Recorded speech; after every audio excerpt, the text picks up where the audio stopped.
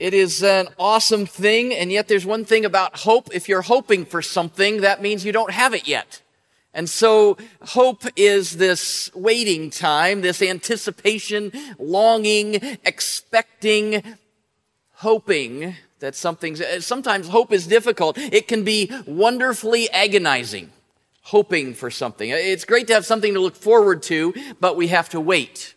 And that could be a very good definition of the season of Advent. Looking forward to something amazing, and yet we have to wait.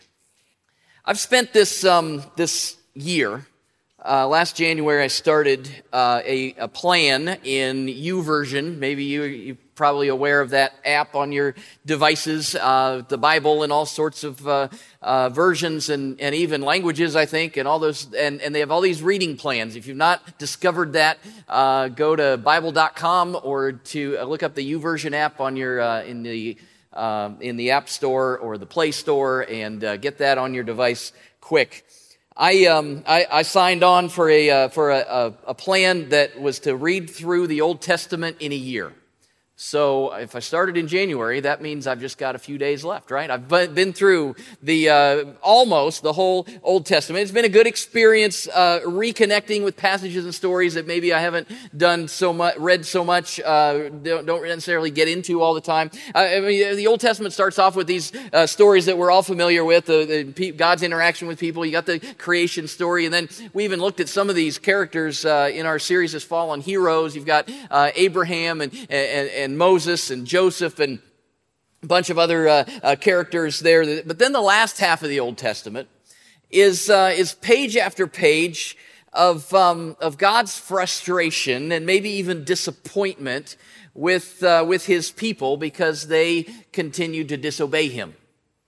I mean, God proclaims His judgment and His punishment and His destruction for His people, and proclaiming that He's going to take them into exile, and yet those sermons through those prophets in the last half of the Old Testament they're sermons of judgment, but they're also sprinkled with messages of God's love and His faithfulness and His promise to those people that they would be restored again as a nation.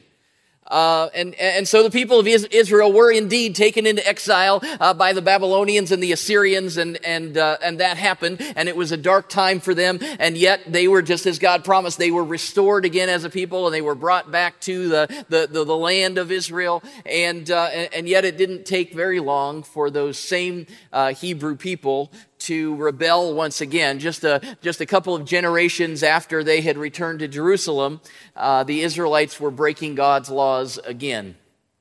And so we go through you've got the major prophets and the minor prophets in the Old Testament, and that just means some of those books are really long and some of them not so much. It's not that some were more important than another, but you've got the major prophets and the minor prophets, and they're all proclaiming all of this stuff. And then you come back down to the final prophet, Malachi, the Italian prophet, and you have to say it like this, Malachi, because I think it's Malachi, but anyway, the last book in the Old Testament is the book of Malachi, and you come down to the last few verses of the book of Malachi. This prophet, Malachi chapter 4, and he says this in verse 5: "See, I will send the prophet Elijah to you before that great and dreadful day of the Lord comes.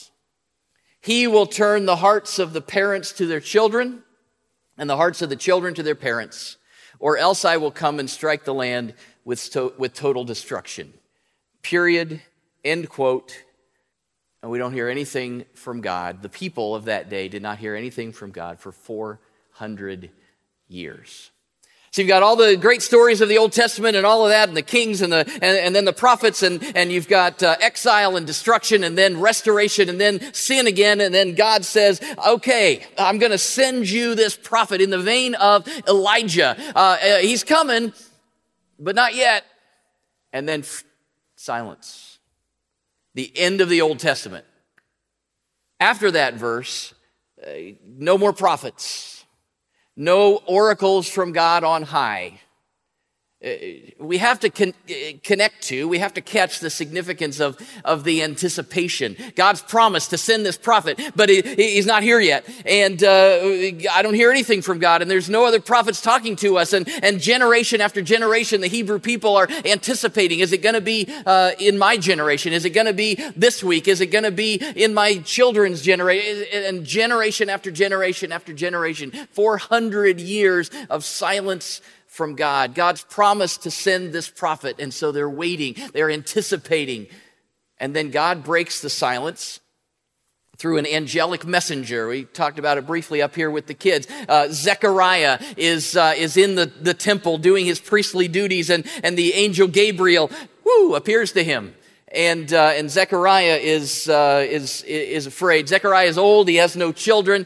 He's doing his burning incense and things in the temple. It's in Luke chapter 1. If you want to read the story, Gabriel tells Zechariah he's going to be a father even in his old age, and he explains that this child was who this child is going to be. You need to name him John, and he's going to fulfill a very special purpose. And then Luke chapter 1 verse 17 says this: Gabriel talking to Zechariah, and he talking about John, this prophet, your son you're going to have, that he will go on before the Lord in the spirit and power of Elijah to turn the hearts of the parents to their children and the disobedient to the wisdom of the righteous, to make ready a people prepared for the Lord, paralleling the last words that God had spoke 400 years before.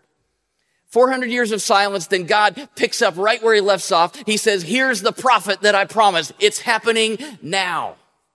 The people had been waiting and hoping for what God would do next, and then it finally happened. He's going to send a messenger to prepare the way, a way of hope. Without going into all the details, it took Zechariah a little time to realize that all this was real, but he and his wife Elizabeth got on board soon enough, and John was born, and it's the John that maybe you've heard of, John the Baptist. That's not his denominational affiliation. That all came later. It's not that he went to the First Baptist. Anyway, we won't get into that. John the Baptist. Now, John was a bit odd. You know how preachers' kids are, so that's kind of expected, I guess. But sorry, preachers' kids that are present. Present company excluded, of course. John was a bit odd. The gospel writers tell us that he wore weird clothes made out of camel's hair with a little belt. He had a weird diet. He ate locusts and wild honey. If that wasn't enough, he didn't live in town, but instead he kind of camped out in the wilderness. And that's kind of where, that's that crazy guy out there. There's a redneck joke in there somewhere. You might be a redneck if you have more camel's hair on your coat than on your camel. I don't know. That's my weak attempt, but you can share more with me as they come to you.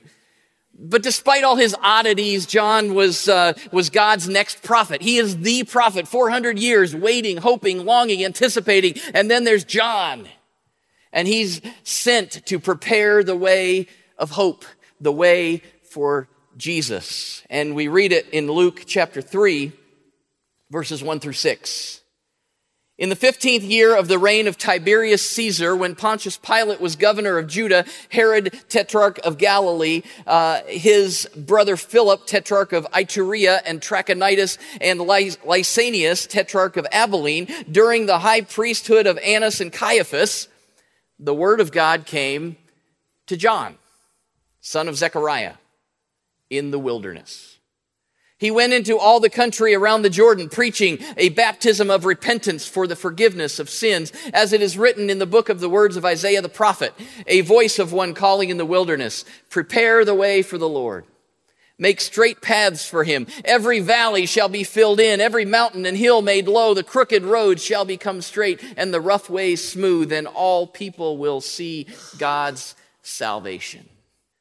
I think it's significant to note that Luke names 7 different men at the beginning of this passage in verses 1 and 2, including a Roman emperor, a governor, 3 regional rulers, he calls them tetrarchs, and then 2 Jewish high priests. But then it says the word of God didn't come to any of them. The word of God came to the redneck guy who ate bugs in the wilderness, okay? It's a little odd.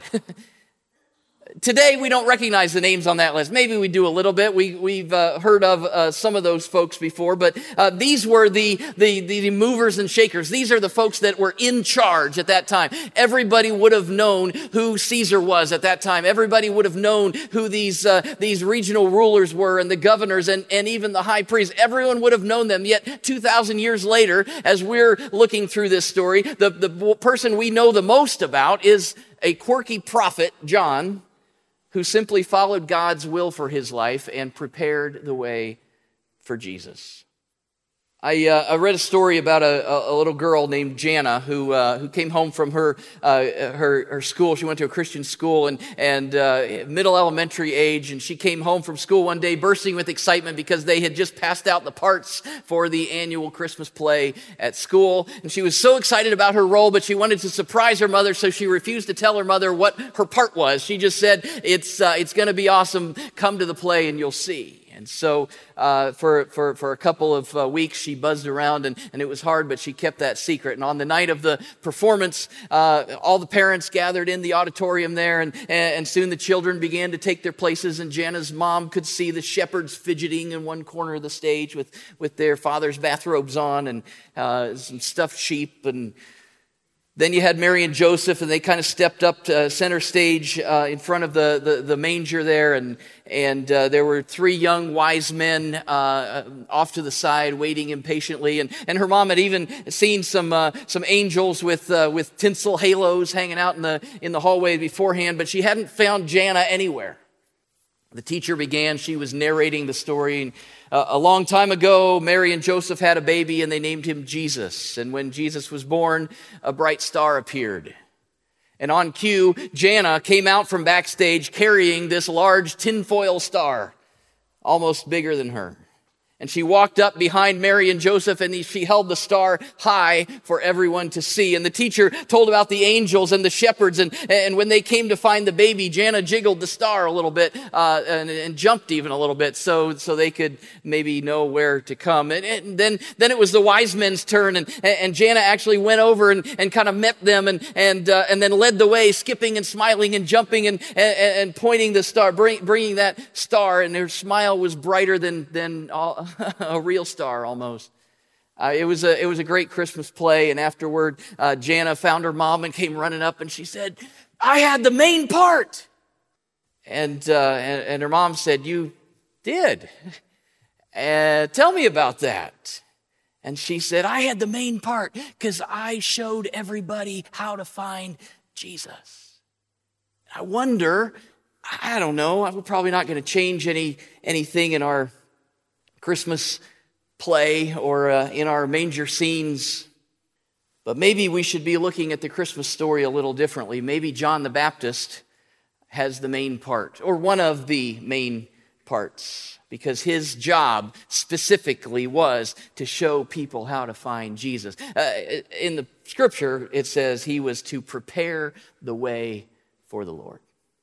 John made a way for Jesus. He brought hope. Have you seen the commercials for Domino's recently? Domino's Pizza. I don't know if you go ahead to that next picture there. They've kind of moved. I don't know how I feel about a pizza place getting into the road construction business and how that relates to the quality of the food, but it's supposed to be better. See, they say that between the pizza shop and your house, there tend to be some potholes. And Domino's says that if you tell them about those potholes, let's see, you're supposed to go to pavingforpizza.com. And if you go there, that they will send out a crew. There they are. They're paving for pizza. And I guess they even spray paint it with the little Domino's sign. And they get you to, it gets your pizza. If you go on, and of course in research this week, I did go to pavingforpizza.com. Have to really, the depth of the research that goes into, okay.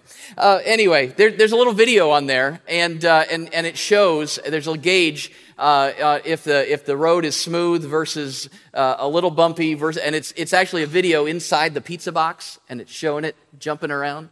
And when when it's really, really bad, I mean, you just might as well just go get a whole other pizza. I mean, it's just awful. So they want to fix the roads to make it smooth so that you can get your pizza, a high-quality pizza, delivered to your doorstep. Seems a little weird for pizza, I think. But it is a lot like what they used to do back in the day, back in John's day, what they used to do for kings and for royalty. They actually, if a king wanted to travel from town to town, the roads weren't exactly reliable. I mean, they didn't even have anything paved. So it was not a smooth, well-maintained situation. So they would actually hire workers to go out in front of the king's entourage in order to clear away debris, smooth out the road, make the way, the path, the road easier for the king. They were preparing the way for the king. I believe that we have royalty. It's got to be true that royalty is coming to Medina because of all the construction we have seen over the last year or 20 years. Anyway.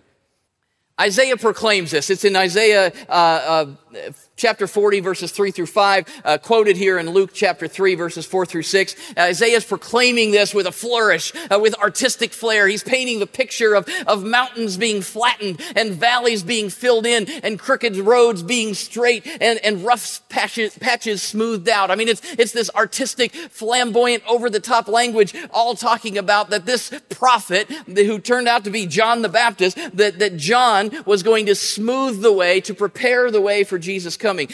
He was proclaiming a way of hope. There were no doubt people hearing John in those days whose hope was more in the political structures than in anything else. Luke mentions some of those people that were part of that structure. I mean, the Romans were in charge. Tiberius Caesar is in Rome. He's in charge of everything. Pontius Pilate, that we'll hear about later through Jesus' crucifixion. He's the governor of the area. He is the representation of the Roman Empire in Judea at that time. The Romans promised to bring order and prosperity, and regional rulers or the kings, like Herod and Philip and Lysanias. They were helping to translate the Roman way of life to the Jewish culture, and so they were part of that government establishment as well. Some people had their hope in the government and what the government could do, and if they could just get on board with that, life was going to be better. Other people had their hope at the time in the religious structures of the day. I mean, Luke mentions Annas and Caiaphas, the two high priests at the time. All good Jewish folks would have been following the rules of their religion in order to please God and to have hope for a better tomorrow. They were going to follow all those religious customs, and that was where their hope was in a great life, both now and in the afterlife. But political leaders are not intended to be gods, and lasting hope doesn't lie in religion. Those things can do some temporary good in society, but ultimately our hope cannot rest in simply those things. The kingdom John was proclaiming was the kingdom of God. It was a kingdom where all will be made right, a kingdom where eternal redemption is coming. So our real and lasting hope is not in any earthly thing or any earthly structure, government or religious or anything else, but our eternal lasting hope is in the coming of Jesus. John proclaimed it. It's the way of hope. It's the way of Jesus. John made it easier for people to find Jesus. I think we have to ask the question of ourselves, am I making a way for the hope of Jesus through my life? Maybe a different way to say it. Does your life make it easier for people to find their way to Jesus? Are people finding their way to Jesus through your influence? What did you do this week to prepare the way for the Lord? What are you planning to do today, tomorrow, next week, in order to bring the hope of Christ to the people and the world around you? We should be imitating John the Baptist. I'm not saying we should eat bugs and live in the wilderness, but our lives should be constantly, consciously pointing to the way of hope. Make it easy for people to find their way to Jesus. Prepare the way for the Lord. At times, I think we've gotten this wrong. I think at times, Jesus followers sometimes put up roadblocks and obstacles instead of making a smooth and easy path. I think sometimes we criticize or judge. Sometimes we expect people to jump through spiritual hoops before they get the church's seal of approval. We point fingers. Maybe we have unrealistic expectations.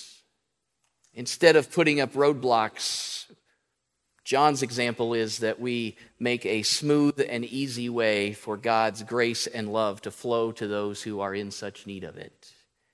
Around here we say it this way: we live to love people to life. We don't live to put up roadblocks and expectations to make people jump through hoops in order for them to maybe grasp a hold of a little bit of Jesus. We love people to life. We want to make it attractive.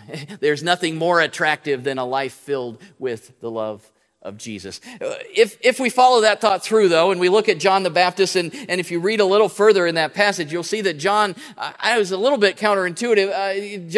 John, with his rough and outlandish appearance, with honey on his chin and a locust leg sticking out of his teeth, his main message was repent, right?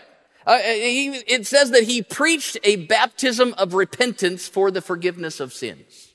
So he didn't pull any punches. I mean, he's calling sin, and he's telling people that they had to repent. It doesn't necessarily sound like paving a smooth road. Oh, yes, we did.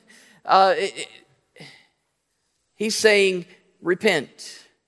But crowds were drawn to him for that. It says that the crowds were all around there, and it shows a lot of different types of people that were all drawn to John. He's out in the wilderness. He didn't build a big cathedral. He didn't build a big church. He didn't make it all. But they're drawn to him because of this message. It sounds like a pretty in-your-face accusatory message. Repent. What does it mean to repent? Well, it's simply the picture of making a U-turn, turning around. If you read the devotional book, the Advent devotional book, I believe it talks about it, even in the reading for today. Turning around, changing directions, making a 180-degree turn. I was heading towards sin. I'm going to turn around. I'm going to repent. I'm going to turn around, and now I'm heading toward Jesus. Repenting involves seeing that the road I'm on isn't going anywhere good, and so I want to get on the road that leads to life. I want to get on the way of hope. I've heard it said that although it may not seem like it on the surface, repent is one of the most beautiful words in our language. It pays us quite a compliment because it says that we can do something about the road we have taken. If we were nothing more than animals, we would have to go the way our instincts demand, but human beings can repent. If our road is crooked, it can be straight. If we're on the wrong track, we can turn around or catch another train. We don't have to continue down the same destructive road of sin that we're on. We can repent and we can start again. Repentance is such a beautiful thing because it leads to forgiveness. It says there that John preached a baptism of repentance. Why? For the forgiveness of sin. So this isn't a in your face, you're a sinner and I'm judging you. This is, oh man, there is forgiveness if you repent. It draws us to God's love and forgiveness. So John confronts the people, the crowd, the tax collectors, the Roman soldiers. Even later, he confronted King Herod and Philip, not to hurt them, not to judge them, but simply because he knew that God loved them and he knew that the road that they were on was not headed anywhere good. And so he said, you're heading down the wrong road. But there is hope. You can turn around. It's not too late. You can be forgiven. Why? Jesus is coming. It's John's message. It should be our message. Not only that Jesus came, that was the first step, the first part. That's what John was proclaiming. Jesus was there, and very soon after this passage, we see that Jesus arrives on the scene, and John baptizes him and begins his earthly ministry. But we also have the message, the added message that Jesus not only came, but he's coming again. And there is hope. And yes, there is judgment, and there is sin is a problem, and there are consequences to it. But we don't proclaim the message of repentance because we want to judge people, but we say, man, there's a better way. And God brings forgiveness. Advent might be a season when the road curves a little bit more than usual, making the crooked straight, the rough places. Distractions are everywhere. We heard it a little bit in that video during the offering of all the different stuff that seems to fill our plate during the Advent season. All those things can cause us to lose sight of Jesus, to lose sight of the hope of the world. We've talked a little bit about grief this morning. Grief can derail us, and as we try to celebrate Christ, we get derailed with the thoughts of those we've lost. Anxiety and stress are high as we try not to miss anything and make sure that everything is just right. We're tempted to buy too much, to eat too much, to focus on the wrong things, and it derails us from truly celebrating Jesus, the hope of the world. I mean, even all the good things, like family and celebrations and traditions, all those things are great, but they can, if we're not careful, they can get our eyes off the true hope of Christ. The way can get curvy and bumpy, and we can lose sight of Jesus. After 400 years of silence, God's message through a rough around the edges prophet named John was that there is hope, and his name is Jesus. So this Advent season, I think a couple of things. First thing is that you and I need to experience the hope of Jesus for ourselves. What does that involve? Well, we need to get rid of those distractions, or at least make sure that those things don't derail us from the real meaning and purpose of what this Advent season is all about. We need to not put our hope in earthly answers, whether that's political or religious or anything else. Our hope is in Christ and Christ alone. And it might mean that we need to repent and turn to Jesus, a repentance that leads to forgiveness. We need to experience that hope for ourselves. And I think the other thing that we have to do is that we need to be a way of hope for those around us. We need to make it easier for people to find their way to Jesus. Lord God, thank you for this season of hope. I pray that we can experience the thrill of hope. I pray that as we become and proclaim the way of hope, that we make it easier for others to find you this season. Lord, I pray that you'll open our eyes and our hearts and our spirit to where you're leading and guiding, that we can represent you well. I pray, Lord, if there are things that you're pointing out in our lives where we need to repent, I pray that we wouldn't put that off, but that could happen even right now in this very moment, that we tell you that we're sorry and we don't want to follow that road anymore, but that we want to turn around and follow you. Lord, I pray that as we celebrate you, that it wouldn't just be that the food was great and the conversation was awesome and we got to reconnect with folks who we didn't. All those things are great, but Lord, I pray that truly that heaven and earth would sing, because the hope of the world has come, and the hope of the world is coming again. May your hope be in our hearts and on our lips this season. In Jesus' name we pray.